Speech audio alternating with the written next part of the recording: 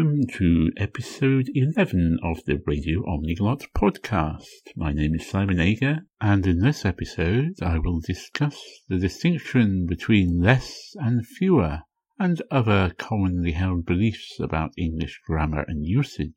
I will investigate where these rules or practices originated, and try and find out who is responsible for them. Incidentally, the tune you just heard is one I wrote back in December 2017, entitled The Summoned Leap, or Naid yr Eog. Let us start with less and fewer. The word less has been in English for a very long time. Its first recorded use in writing was back in the 9th century, when it was used to mean a smaller amount of. From the 11th century, it was used to mean smaller or lesser as a comparative form of little. And by the 14th century, it was being used to mean a smaller amount of, or not as much as. It comes from the Old English les, meaning less, from the Proto-Germanic lesses. The word fewer comes from few, from the Middle English fewer, which meant few, little, not many, or small, or little, which came from the Old English feau, meaning few, from the Proto-Germanic fauas, meaning few, from the Proto-Indo-European peu, meaning few or small. So fewer in modern English is used to mean a smaller number of something, and generally is used before plurable, countable things, for example, fewer words, fewer letters. In 1770, a certain gentleman named Robert Baker published a book entitled Reflections on the English Language in the nature of Vaugelas' Reflections on the French, being a detection of many improper expressions used in conversation, and of many others to be found in authors. Quite a snappy title, don't you think? And in this book he wrote about the word less, of which he said, this word is most commonly used in speaking of a number, where I should think fewer would do better. No fewer than 100 appears to me not only more elegant than no less than 100, but more strictly proper.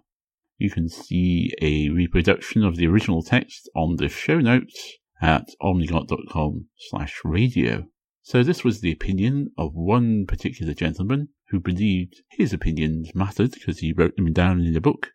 Since then, it's become a rule of standard English that fewer should be used with count nouns and less should be used with uncountable nouns or mass nouns, which is why some people get very annoyed when they see signs in supermarkets saying things like 10 items or less. They say it should be fewer because the items are countable. But is there any ambiguity here? Does anybody misunderstand this sign? Whether it says less or fewer is purely a matter of style, and it's based on the opinion of this guy back in the 18th century. And who was he? Well, I haven't been able to find out anything about his background. Was he a linguist? Had he studied language? There's no reason why 1,000 years of usage should be overturned or changed just because he said, oh, I think it's more elegant and strictly proper to use fewer in certain circumstances where most people just use less anyway. I know some of you will be saying, well, yes, it does matter. If we don't stick to the rules of grammar, then all chaos will break loose. But where do those rules come from? What is grammar? Well, prescriptivists and pedants might point out that grammar is a set of rules that you find in a grammar book, and that language, in its spoken and written form, should adhere to those rules. And anybody who uses language that doesn't adhere to those rules is wrong and mistaken and speaking incorrectly and should be corrected. However, the kind of things that some people get upset and irritated about in language are often quite arbitrary and based on opinions of people like Robert Baker. If you look at how people actually use language and words, you will find quite often what is written in grammar books is not necessarily true. For example, in the corpus of global web-based English, the word less is used far more than the word fewer. There are nearly 700,000 mentions of the word less and only 50,000 of the word fewer. The phrase or less is used 44,000 times, while or fewer is only used 1,229 times. and less than is used over 170,000 times, while fewer than is used only 8,881 times. Then if you look at the Google corpus of English, this is specifically American English, in books published between the 18th and 20th centuries, the word less is used over 55 million times, while the word fewer is used just under 3 million times. Or less is used nearly 7 million times, or fewer just 100,000 times. Less than used over 13 million times, and fewer than only just under 600,000 times. This is perhaps not conclusive evidence, but it's a clear indication that fewer is used a lot less than less. You may be advised, when writing formally in English, not to split your infinitives, which would be sticking something between the to and the verb. For example, to not split your infinitives would be a split infinitive. To boldly go where no man has gone before is the most famous split infinitive. And pedants might tell you it should be to go boldly where no man has gone before, which doesn't sound quite as natural. So who is responsible for this idea? Well, back in 1866, Henry Alford, the Dean of Canterbury, wrote a book entitled A Plea for the Queen's English, 3 Notes on Speaking and Spelling, in which he wrote, a correspondent states as his own usage and defends the insertion of an adverb between the sign of the infinitive mood and the verb. He gives us an instance to scientifically illustrate, but surely this is a practice unknown to English speakers and writers. It seems to me that we ever regard the to of the infinitive as inseparable from its verb, and when we have already a choice between 2 forms of expression, scientifically to illustrate and to illustrate scientifically, there seems no good reason for flying in the face of common usage. Interesting that he appeals to common usage in this case, when to scientifically illustrate sounds perfectly natural to most people, and is definitely in common usage these days, even if it wasn't back in the 19th century. Since then, people have decided that splitting infinitives is wrong in formal written English and try to avoid it. However, it is not wrong in informal written and spoken English, and is not something you need to worry about too much. And now it's time for another tune. This is The Kettle, a Tekesh, a tune I wrote in February 2018 for no particular reason, played on the cavaquinho.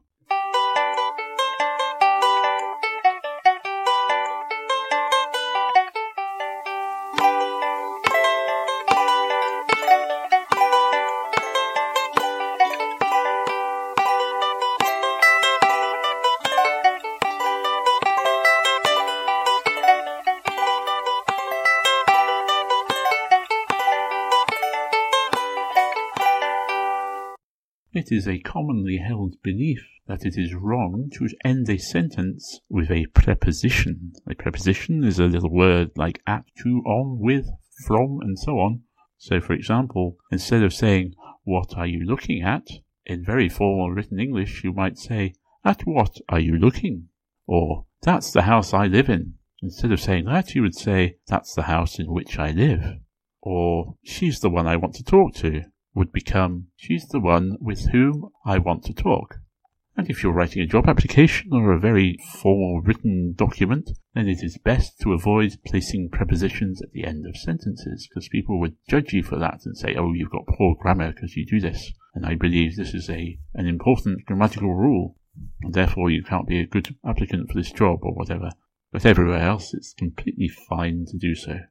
The person generally regarded as responsible for formulating this rule was the Right Reverend Robert Lowth, Lord Bishop of Oxford, who in 1763 published a book entitled A Short Introduction to English Grammar with Critical Notes, in which he wrote, "The preposition is often separated from the relative which it governs and joined to a verb at the end of the sentence or of some member of it, as Horace is an author whom I am much delighted with. The world is too well bred to shock authors with a truth, which generally their booksellers are the first that inform them of. This is an idiom which our language is strongly inclined to. It prevails in common conversation, and suits very well with the familiar style in writing. But the placing of the preposition before the relative is more graceful, as well as more perspicuous, and agrees much better with the solemn and elevated style. So he didn't say you should never put a preposition at the end of a sentence, but just that if you're writing in a solemn and elevated style, it is more graceful and perspicuous to do so. And since then it's become a rule of formal grammar that you should never end a sentence with a preposition, otherwise the world will come to an end or something. Another commonly held belief is that two negatives make a positive. And while this may be the case in mathematics, in language, except in formal written language, it certainly isn't the case. Two negatives just emphasize the negativity of a statement. So if you say, I never saw nothing, you're not saying, I saw something, you're saying, you really didn't see anything at all. But in formal written English, you would have to say something like, I didn't see anything, which doesn't quite have the impact of I never saw nothing. And sometimes you get even more negatives in a row. I ain't never heard nothing about nobody, no way. That would be a quadruple negative, I think. So this belief stems from the work of two authors, one Robert Loaf, who we've already heard from, in the 1794 edition of his A Short Introduction to English Grammar with Critical Notes. He wrote that two negatives in English destroy one another, or are equivalent to an affirmative. But before then, in 1711, in a book entitled An Essay Towards a Practical English Grammar, describing the genius and nature of the English tongue, giving likewise a rational and plain account of grammar in general, with a familiar explanation of its terms, it was James Greenwood, the Sir Master, not sure what that means, of St. Paul's School, which I think is in London. He wrote, two negatives, or two adverbs of denying, do in English affirm. And since then it's become a standard rule that in formal English you should not use two negatives together. And now it's time for another tune. This is the Swellies, or Pushkeris, a tune I wrote back in February 2018.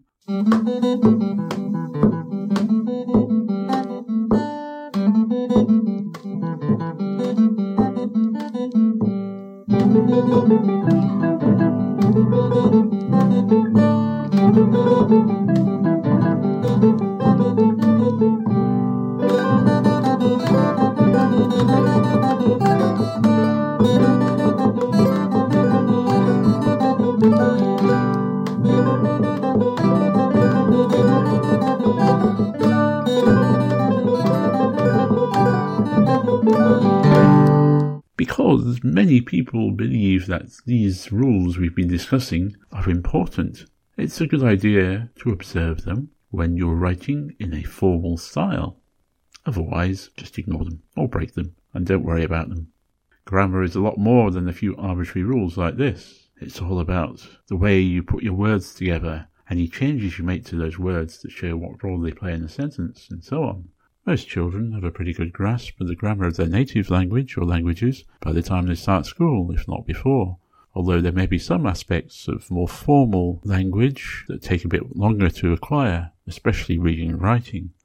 When learning a new language, it does take time to become familiar with all the structures and grammatical patterns, but the more you use the language, the more you hear it and speak it and read it and write it, the more you become familiar with how it works, how the words go together into sentences, how you need to change them in various circumstances, and over time this will become automatic. You won't need to think about it, it will just happen. It takes longer if the language has a very different structure to your native language. So if you're a native speaker of English, for example, and you're learning Japanese, you have to get used to a very different word order, where the verbs go at the end of the sentences. But with enough time and practice, you can get used to this and other aspects of different languages. I think that's enough for now. I hope you found this episode interesting. You can find notes on this episode and others at omniglot.com/radio. You can leave comments there. You can contact me at feedback@omniglot.com. If you would like to suggest any topics for future episodes, please do so. As this is my first podcast of 2019, I would like to wish you a Happy New Year. Blwyddyn newydd dda. Bon année. Felicia Novan Yaron. 新年快乐. Feliz Año Nuevo. Frohes Neues Jahr. Sazize Zino. And so on in many other languages. So thank you for listening and goodbye.